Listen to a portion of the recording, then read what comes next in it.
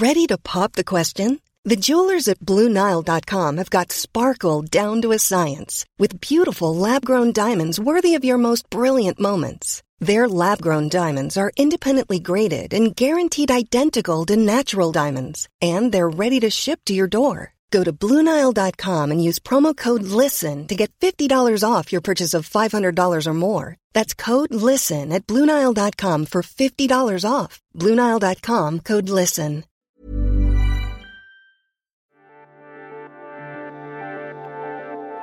Welcome to Naked Astronomy, a space science podcast from the Naked Scientists. This season we're tackling the big questions from our very big universe. That means that each episode I, Ben McAllister, and I, Adam Murphy, will take a look at one of the biggest cosmic questions in the world of space science and astronomy today. We'll break down the basics for you and then pull in an expert guest for a more in-depth chat. Last month we were talking about aliens and what we can learn about them based on life on Earth. And we have a quick correction for ourselves. Yeah, that's right. Last episode we said that this month we'd be talking to Michio Kaku, and, well... We were very excited to speak to him, but due to some scheduling, that interview has actually been pushed to next month, so that'll be the next episode. We're very sorry about the mix-up. We are, but it's something to look forward to. Well then, this month, what are we going to be talking about? This month, we're looking at something a little less exotic than alien life, but just as fascinating. In fact, it's fascinated humans for as long as we've been around. The sun. Yes, indeed, the sun. What is that big bright ball in the sky? What does it do all day? And what are its impacts here on Earth? We've got a special expert guest joining us a bit later to take us through some of the details. It is a problem, and it will cost millions of pounds. You get power outages. For example, there was an event in 1989 in Quebec in Canada, and the whole of Quebec lost power for about 9 hours, and this cost millions of pounds. But before that, let's have a bit of a primer. You might think you know what the sun is, that thing in the sky that my poor Irish skin is terrified of, but there's more to it than meets the eye. Not that you should let it meet your eye directly, of course. Feel free to get in touch with us along the way on Twitter at Naked Astronomy or at Naked Scientists, or leave us a comment wherever you're listening. But without further ado, let's get into it. Unsurprisingly, given it's almost always the brightest thing in the sky, people have been looking at the sun for as long as there have been people, and they've been observing it in a scientific adjacent fashion for a very, very long time. Yeah, a really long time. People from various cultures have worshipped the sun, or they've seen it as a representation of the divine at different times throughout humanity's history. And before there were telescopes, ancient astronomers, pre-telescope astronomers, had even spent enough time studying the sun to know about the existence of what we now call sunspots, which are darker patches on the surface of the sun that were visible with the naked eye to careful observation.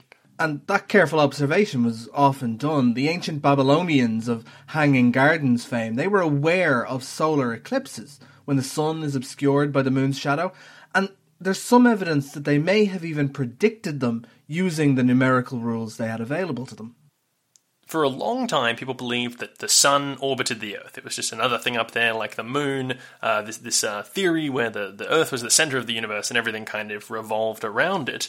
But of course, we now know that that's not true. There's nothing particularly special about the place of the sun in the universe. The Earth orbits the sun, and the sun orbits the center of the galaxy. But that was, at one point, a controversial viewpoint. An astronomer named Giordano Bruno was actually executed, burnt at the stake for publicly stating his belief that the Earth was not the center of the universe, that the sun was, well, if not the center of the universe, at least the center of the Earth's orbit.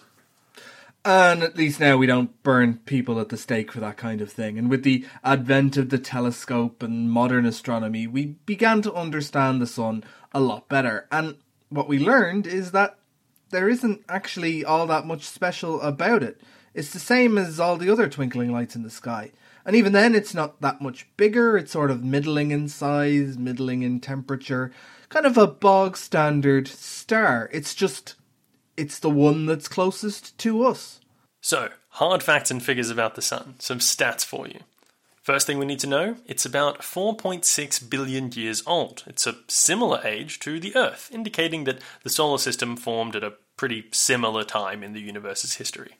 And if we want to talk more facts and figures, it has a diameter, so from one side across to the other, of 1.4 million kilometres. And just because that number is ridiculous and you want to get an idea of scale, the Earth's diameter is only 12,000 kilometres. So it is that much bigger than we are.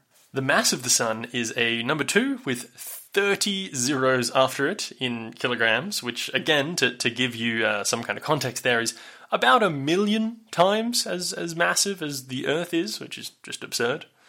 And it is 150 million kilometres away. So you could fit about 100 of the diameter of the Sun between the Sun and the Earth. So it's, pretty far away. It is also pretty hot. The surface temperature of the Sun can get to 5,500 degrees Celsius. It gets, nearly that hot down here in Australia sometimes.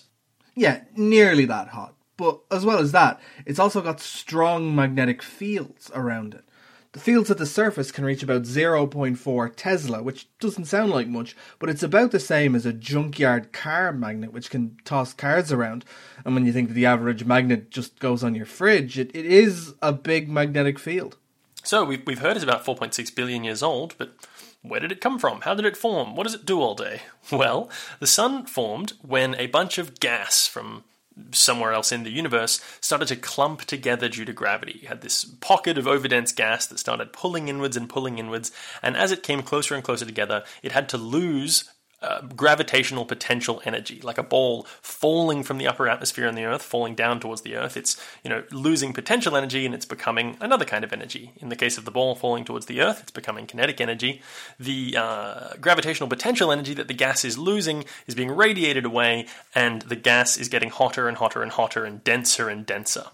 And hotter and hotter and denser until eventually the pressure and the temperature become so high that something amazing happens, and that is nuclear fusion. So what is nuclear fusion? It's kind of a buzzword. We can describe it like this. In the early universe, after the Big Bang, or a short time after the Big Bang, comparatively to the age of the universe, the only stuff that there really was hydrogen and a bit of helium and a very small amount of heavier elements. Hydrogen is a very, very simple element. It's a single proton. If it's in its atomic form, it's with a single electron around it, or if it's an ion, it's just a single proton. So very, very small. And if you get it dense enough, under high enough pressure and high enough temperature, a bunch of hydrogen, those hydrogen particles, those single protons, will actually fuse together to create bigger elements like helium and other things in those very, very, very high density, high pressure, high temperature conditions. The key thing there is that when these two hydrogens have fused together to create helium and all that other stuff under this high temperature and pressure, the mass of the resultant helium is just a teeny, very tiny bit less than the mass of the initial stuff that went into it. But how does that change in mass mean that you get energy out the other end? Well, you've probably heard of Einstein's famous E=mc² equation, which teaches us that mass is really just another form of energy. So when that little bit of mass goes missing as the hydrogen smushes together to create helium, it hasn't actually gone missing at all. It's just converted into a different form of energy, and it's sprayed out in the form of light, sunlight. Exactly, and all that light, all that sunlight is just the missing mass from the elements fusing together and getting beamed away from the sun. So, what impact does the sun have on Earth? Might seem like a bit of a silly question, but simple answer, provides all of the light and heat. For one, we wouldn't have any light to see by on Earth, or a very, very small amount from distant stars if it wasn't for the sun, and it would be very, very cold. We'd be rocketing through the void of space, just like all of the comets and stuff that fly out there that aren't bound to a star. Of course, sometimes too much light gets in and all that light gets trapped in the atmosphere of the planet, and you end up with a greenhouse effect that's contributing heavily to global warming. But we're not going to dwell too much on those negative things. This is a show just about the sun itself. Another awesome thing that the sun does for us is provide energy to plants, which can then take that energy and undergo photosynthesis, where plants consume photons of light from the sun and create sugars that we and other animals can consume for energy. They're basically eating sunlight and turning it into other stuff. It's quite incredible. I love that, eating sunlight, but there's one other effect as well that it does, and because of its gravity, it keeps us orbiting around, and it keeps us orbiting the centre of the galaxy around the sun, which is nice, because otherwise we'd just be a cold ball of ice going through the empty void of space all alone. But the sun isn't just a glowing ball of plasma, which gives us light, heat, and energy and keeps us in our place in the universe. It can also exhibit a lot of scarier, more explosive, and potentially dangerous phenomena. Very dangerous. You may have heard of solar storms. Well, they are real, and they can wreak real havoc here on Earth. We spoke to a solar meteorologist, Stephanie Yardley, to hear all about these storms and what we can do to predict them. But to get started with, she told us more about the sun itself. Well, it wouldn't be a very nice environment. Like you've just said, we wouldn't be able to survive it. We've designed some spacecraft recently that are going very close to the sun, so inside the orbit of Mercury, Solar Orbiter, for example. And they've had to be designed with heat shields and various materials, and it's been really difficult to design these kind of instruments just because of how hot and unfriendly the sun is. I think that sums it up, hot and unfriendly. Yeah, right. I mean, how hot are we talking? So we're talking millions of degrees, right? So the sun's surface is thousands of degrees, but it actually gets hotter as you move away from the surface. So we're talking about even 10 million degrees, something you would not want to be close to at all. Absolutely not. And how does that work? That seems counterintuitive, that it's hotter as you go further away from it. How does that work? This is one of the long outstanding problems of solar physics. It's been around for decades and we're not entirely sure. It's one of the big problems. It shouldn't work that way. Like when you move away from a radiator, for example, you get cooler. But if you move from the sun's surface outwards, then it actually gets hotter. So there must be some sort of heating mechanism that's at work here, and we've narrowed it down to there's two camps essentially that argue against each other in the community. So you have things like the magnetic field is responsible. So the magnetic field of the sun is responsible for so much, like solar storms and space weather, but it's also could be responsible for heating the sun. So breaking and joining of the magnetic field and releasing energy could essentially heat the sun's atmosphere. But then you also have waves, so the propagations of waves through the atmosphere as well could produce heating. This is something that we still work on today and is very much a hot topic. Do you have a camp, or are you keen to just watch the scientific gang war from the sidelines? Yeah, I just watch from the sidelines. I mean, it could be a combination of both, which is probably most likely. We don't know. The science doesn't add up at the moment. The numbers don't add up, so we need to go back and continue working on this. Right, and it's not just the high temperature, as you were saying, there's also a very, very high magnetic field, which could also be pretty unpleasant, I suppose, and certainly damaging for spacecraft. The sun is very active, well, depending upon where it is in its cycle. So the sun has a 11-year solar cycle, and it's all dependent upon these magnetic fields. And when we're nearer a maximum of the cycle, we get a lot of activity due to these really strong magnetic fields, such as coronal mass ejections. So these are eruptions that come from the sun. We get highly charged particles. We get just the expansion of the sun itself, which is known as the solar wind. This is constantly hitting us. If we didn't have our own shield of the Earth's magnetic field, we would be in trouble. So it is a very hostile star.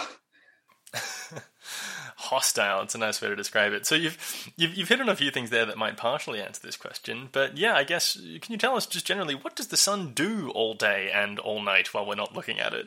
I haven't looked today, but it's probably quite quiet because we're at a lull in the solar cycle, so we're near the minimum. So we go through minimums and maximums, and it's either, I guess, quiet or stormy conditions, you'd call it. We have sunspots on the surface, and this is where a lot of the activity comes from. This is regions of really strong concentrated magnetic field, and they appear dark on the surface, so you can look at them through telescopes or using glasses so you can look at the sun. These can produce eruptions or these highly energetic particles that cause all sorts of effects on Earth. But currently, I think it's unfortunately for us, it's pretty quiet at the moment because we are during this lull. And what could we expect to happen? Like, what would be different if it was in the peak of that activity? So you do get a lot more eruptions. So the statistics say it's probably about 0.5 a day right now. But then, say in solar maximum, we have maybe 6 per day. It just depends. So because we have more of these regions on the surface with these strong magnetic fields, you get a lot of breaking and releasing of the energy. You just get generally a lot more of these eruptions and any kind of eruptive phenomena from the sun. So these are the kind of busy times, I guess. But that doesn't mean we don't get events occurring right now. I think there was one in the last, either yesterday or the last couple of days, that will potentially be headed towards Earth. You've mentioned there are a couple of different things. You mentioned solar storms a few times. You mentioned sunspots a moment ago. I want to jump into solar storms in a minute, but yeah, I've heard these terms. You hear things like solar flare, sunspot, solar storm. Are those all the same thing? Are they different things? What's the difference there? We have so many names for so many different things. As physicists, we like to categorize things. We get caught up in this terminology. So sunspots are these dark patches that you see on the surface of the sun. And this is just an indicator that you've got some really strong magnetic fields there. And this is where most of the activity comes from, such as solar eruptions, for example. Solar storms is just kind of a broad term which incorporates all these kind of eruptive phenomena that come from the sun. So there's generally three different types. We have the solar flares, which are really intense bright light from the sun, which you see, and this is because of the magnetic field changing and releasing a lot of energy, and these occur very quickly. So you see these brightenings probably up to an hour or a couple of hours, but they onset very quickly. The eruptions, or we call them, the technical term, coronal mass ejections. These are these huge bubbles of magnetic field and particles that essentially race towards us at thousands of kilometers per second and can hit us here at Earth. And then you have these solar energetic particles. These are high energy particles that come from the sun, and they can reach us even quicker. So eruptions actually take maybe even 3 to 5 days. I think the quickest one was 17 hours to reach the Earth, whereas energetic particles take minutes, maybe 10, 20 minutes to reach us. So we've got all these different types of solar hazards, essentially, that can affect us here. And that's not even talking about the constant stream that we get from the sun. This is the solar wind. So the sun doesn't just stop in space. We have this expansion of the sun, and that those particles hitting us now also can cause things like the aurora and damage to our satellites as well. All right, so let me see if I've understood this. So there's always a solar wind, particles coming from the sun. Then you've got this bucket term, solar storms, which contains things like coronal mass ejections and solar flares and streams of high energy particles. And so that's kind of like, those are all different kinds of solar storm. And then a sunspot is just like a region on the sun where those kinds of events are more likely to occur. Wow, perfect. Great. I can just leave now, right? Yeah, wow. Well, there you go. Thank you very much. This has been our show. Thanks for coming on. Yeah, okay, great. That's really thanks for clearing that up. One of the things I love is when you're like if you talk to a botanist, the sun is this gentle, wonderful life giver that feeds all our plants. And then when you talk to an astrophysicist, it's damaging fireball in the sky, be afraid. Yeah, it's also, and if you go to the other end and you talk to astronomers or astrophysicists, they'll be like, oh, the sun's really boring, its magnetic field's really good, we don't really care about it. But yeah, it's not like a magnetar or something, so what do we care? Exactly.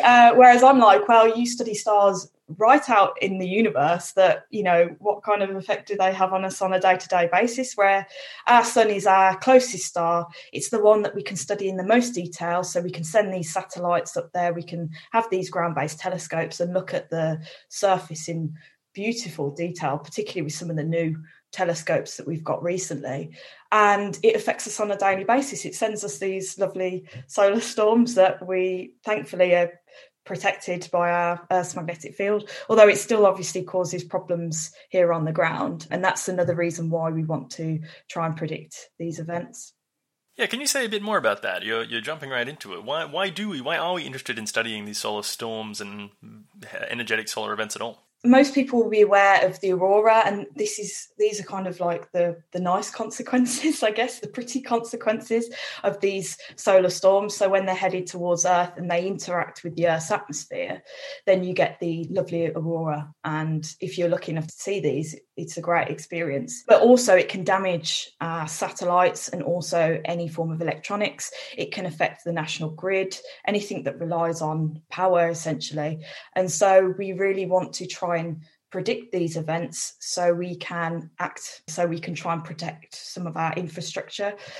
But this is really difficult to do because, like weather prediction, well, I think space weather prediction is probably further behind than weather prediction.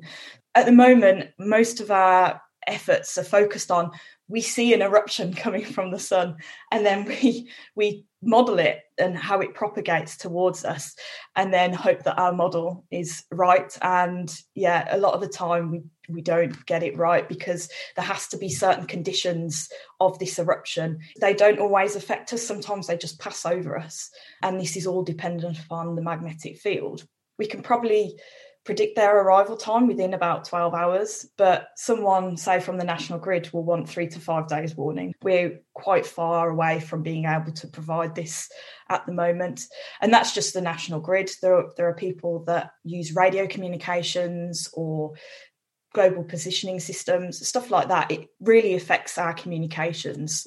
We're in trouble when one of these events happens and we rely on something, say in a natural disaster, and we're relying on radio communications, for example, and they just stop and they cut out, then it is a problem, and it will cost millions of pounds. You get power outages. For example, there was an event in 1989 in Quebec in Canada, and the whole of Quebec lost power for about 9 hours, and this cost millions of pounds.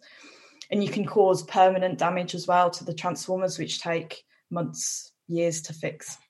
What's actually going on? What connects the sun having a moment to messing up the National Grid? I can't describe the sun. Wow. Sun having a tantrum, the sun having a moment. For example, if I take the eruptions, it's these huge bubbles of plasma and magnetic field that race towards us.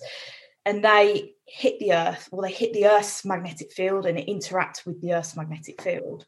So then you're essentially getting high energy particles in the Earth's atmosphere, which is one effect. And that obviously causes the aurora as well. And then also what happens because of these electric currents, you basically affect the magnetic field at the surface as well. And these induce currents. So you're essentially inducing currents, which then obviously play havoc with the National Grid, for example, or anything that relies on power, essentially. So one of the biggest events that you'll hear thrown around a lot, say the Carrington event in 1859, technology wasn't what it is today at all. For example, they had the telegraph operators were getting shocks from their telegraphs and they were operating by themselves. Yeah, just because of these currents that were being induced. That powerful. Yeah, so, and that's kind of we use it as our worst case scenario. That was a particularly strong event. The eruption actually arrived in 17 hours, so it was really, really fast. Would it be fair to say that it's kind of like an electromagnetic pulse, that sci-fi and or real thing that people talk about as a way to sort of disable communication systems? Yeah, I guess you can essentially call it that. It's annoying that we can't say for certain when this is going to occur, or we watch the sun and we see an event occur and then we're thinking, okay, well, we'll model this and see what happens. And a lot of the time we get false alarms because of it. And this is also a problem, right? So if we issue an alert, and for an example, with the energetic particles, we are worried about radiation. So when you are flying in an airplane, no matter whether it's just a commercial flight or particularly space flight, when you're higher up, then you're worried about the radiation doses you will receive.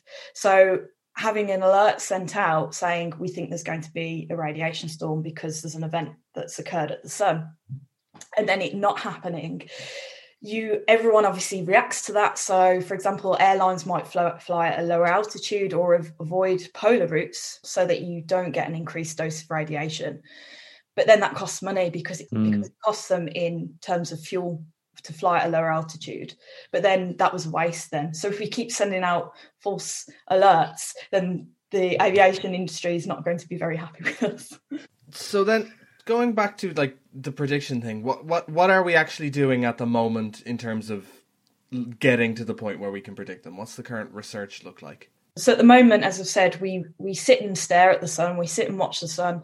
We have satellites up there that look at, say, the eruptions that are coming, and then we can model them.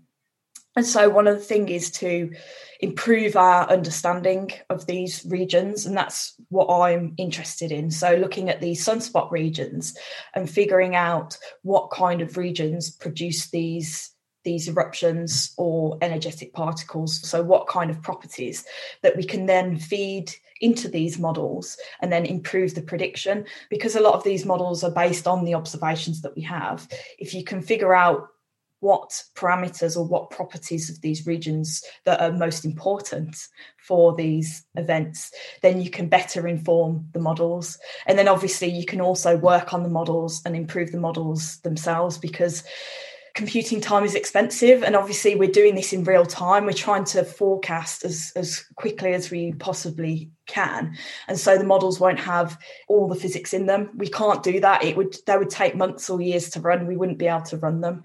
There are two paths really. You have the actual science, like what I'm doing, looking at these regions and trying to figure out, why these particular regions are productive, or you have the space weather side, which is actual looking at the models and the end users and looking at what they want out of these models, like what information and what warnings they want. So there's two streams really, the research side and then the space weather prediction side, and they do link together as well. Fair enough. Would it be fair to say that your research on the prediction side is then centered around looking at these sunspots, the regions where these things happen, and try and figure out, like, is it kind of like data science-y to some extent, like looking at past data and saying, like, oh, ones that have been this shaped and this size or whatever had these kind of events, and then using that to predict future events? Yeah, that's precisely it. So we can look at the magnetic field imprints of the sunspots, essentially. So we're looking at the magnetic field on the surface. And I look at this data and say, what are the sizes of these regions? How complex are they? What kind of structures we see. You look at various properties of these sunspots over various days leading up to eruptions, and then try and see what was different about these regions compared to regions that don't produce these eruptions. And this is what a lot of the community is looking at the moment, what properties we can get from the data to then inform these models and to inform these predictions. One of the problems that we have is this is only looking at the magnetic field on the surface. What we'd ideally like to do is look at the magnetic field throughout the atmosphere, and these measurements are really difficult to make. And so we don't have these routine measurements, and we think that actually maybe if you had the surface magnetic field along with what's going on throughout the atmosphere, this might actually help us. And this is one of the new telescopes that has recently been built actually looks at the magnetic field in the corona. And this is where models come in as well. We can also use models to model the outer atmosphere's magnetic field. But again, these aren't going to be exactly spot on. They give us a general idea. And also you then struggle with computing time again. These models aren't necessarily very fast. So it's trying to figure out what information is needed. And with the, like you're saying about data science, we can use all these methods that are coming up elsewhere. So a hot topic right now is things like machine learning and artificial intelligence, and going back through all the data sets and trying to do a statistical survey of what regions were, producing these eruptions and this kind of phenomena, and which regions weren't, and training their models on the data sets. I was just wondering, would it be kind of an analogy to normal weather? Would it be fair to say that kind of where it is at the moment, it would be like as if we saw a storm on the planet, and then after it happened, we'd be able to say, well, our storm predicted our model predicted that's what that storm would have done, so we're right, and maybe we'll be able to predict it in the future. Yeah, that sounds about right. And there are so many different communities across the world using different models and producing different predictions. We have it with the solar cycle as well, looking at how, this is a big one as well, how strong the next solar cycle is going to be. So you have a prediction panel that comes together and they predict how active the sun's going to be. So the solar cycle is measured by looking at the number of sunspots over the 11-year cycle. And so you have these various predictions that people argue about. No, we're going to have a very quiet cycle actually it's going to be very active. And again, because they're based upon models and we don't know everything about the sun, then obviously they can be right or wrong. So there's a lot of arguments about what the sun's going to do in the future. And do you think we'll ever reach the point where, we'll be able to say on the weather forecast, cloudy with a chance of solar flares? Well, people already make these forecasts. We already, like I've said, the kind of forecast we have is like there's 50% chance there'll be this solar flare today, like this level of activity. So we already have that kind of prediction. It's just that whether we get it right or not is another matter. That's it for this month's episode of Naked Astronomy. We hope you enjoyed it and maybe learned something. It is nice to understand the sun a little bit better, and as a bonus, you can't get burnt at the stake for it these days, or sunburnt if you're sitting inside listening to your wonderful podcasts. If you enjoyed yourself, please get in touch with us on social media at Naked Astronomy or at The Naked Scientists. Throw us a subscribe or leave us a rating, review, comment, or like wherever you're listening. You can also get in touch with us by sending jets of high-energy particles directly from the surface of the nearest star. Next month, we promise we'll actually be chatting about a grand unified theory of everything with physicist Michio Kaku. We absolutely promise this time. And if you think you've got a big cosmic question that you'd like to see us cover, send it our way. You can get me at benm@nakedscientist.com or at Dr. BT McAllister on Twitter. Or me at adam@nakedscientists.com or at Reg Bentley on Twitter. Thanks again for listening. I'm Ben McAllister. I'm Adam Murphy, and keep watching the skies.